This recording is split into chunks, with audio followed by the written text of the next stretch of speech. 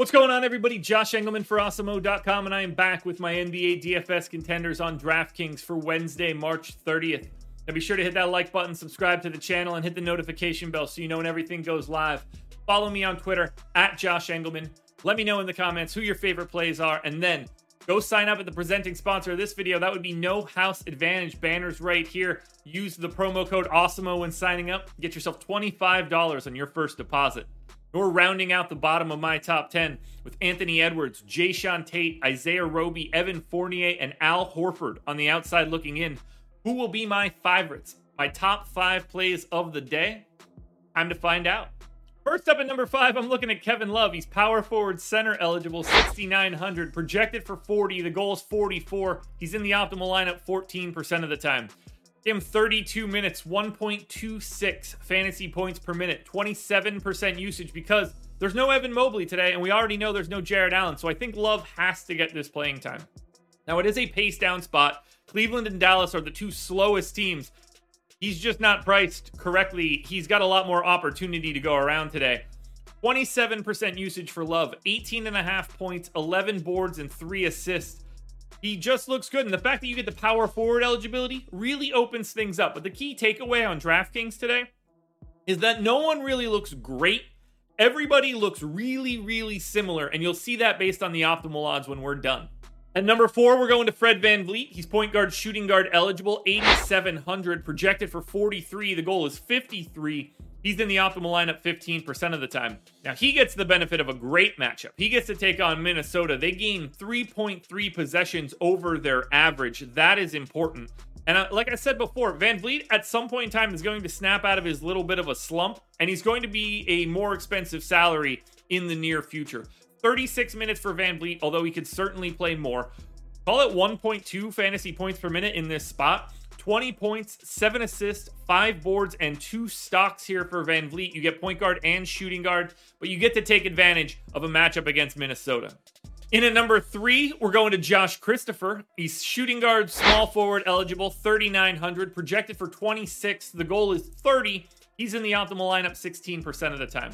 I gave him 26 minutes in this one. We're going to have no Christian Wood. We're going to have no Dennis Schroeder. We're going to have no Eric Gordon. I got that off the top of my head. I'm glad, because there's a lot of garbage on this team. They're all out for the rest of the season. I think Christopher's minutes are going to increase and could increase even further than this. And he's about a fantasy point per minute guy in a matchup, in a pace-up spot against the Sacramento Kings, because the Kings stink. They stink so much that the Rockets are only 2-point underdogs to the Kings. 19% usage for Christopher, 12 points, 5 boards, 3 assists. But the big benefit here, a sub 4K price tag, and the ability to be rostered at shooting guard, small forward, guard, forward, and utility. Sticking with the Houston Rockets theme, Kenyon Martin Jr., a.k.a. KJ Martin Jr., a.k.a. KJ Martin, or whatever you really want to call this dude. He's in at number 2. Power forward center eligible, just 3,600. Projected for 25. The goal is 28. He's in the optimal lineup 16% of the time. I think he has the opportunity to fall into increased minutes. I gave him 27.93 fantasy points per minute, 12.6 boards, very little else going on. But again, a matchup against the Sacramento Kings, a team that isn't very good. Hell, a team that might only have one real center play today. We don't know. They could play anybody at this point. This is a team that had like 10 centers a couple months ago, and now 4 of them don't play in there any longer. Either way, attack Sacramento, and attack Sacramento with paydown options from Houston. Now, before we get to that number 1 contender, one last reminder to hit the like button, subscribe to the channel, hit the notification bell so you know when everything goes live. Follow me on Twitter @Josh Engelman. Let me know in the comments who your favorite plays are, and then go sign up at No House Advantage using the promo code AWESEMO. Your number 1 contender for today is back to Toronto for OG Anunoby. Shooting guard, small forward, so also guard forward utility. Best you're going to get. 5,700, also very appealing. Projected for 33, the goal's 38. He's in the optimal lineup 17% of the time. I gave him 34 minutes. I don't think that's all that crazy. 0.98 fantasy points per minute, 19% usage, 16 points, 6.5 boards, 3 assists, and 2 stocks. And that same pace-up spot that Fred VanVleet has, they gain 3.3 possessions.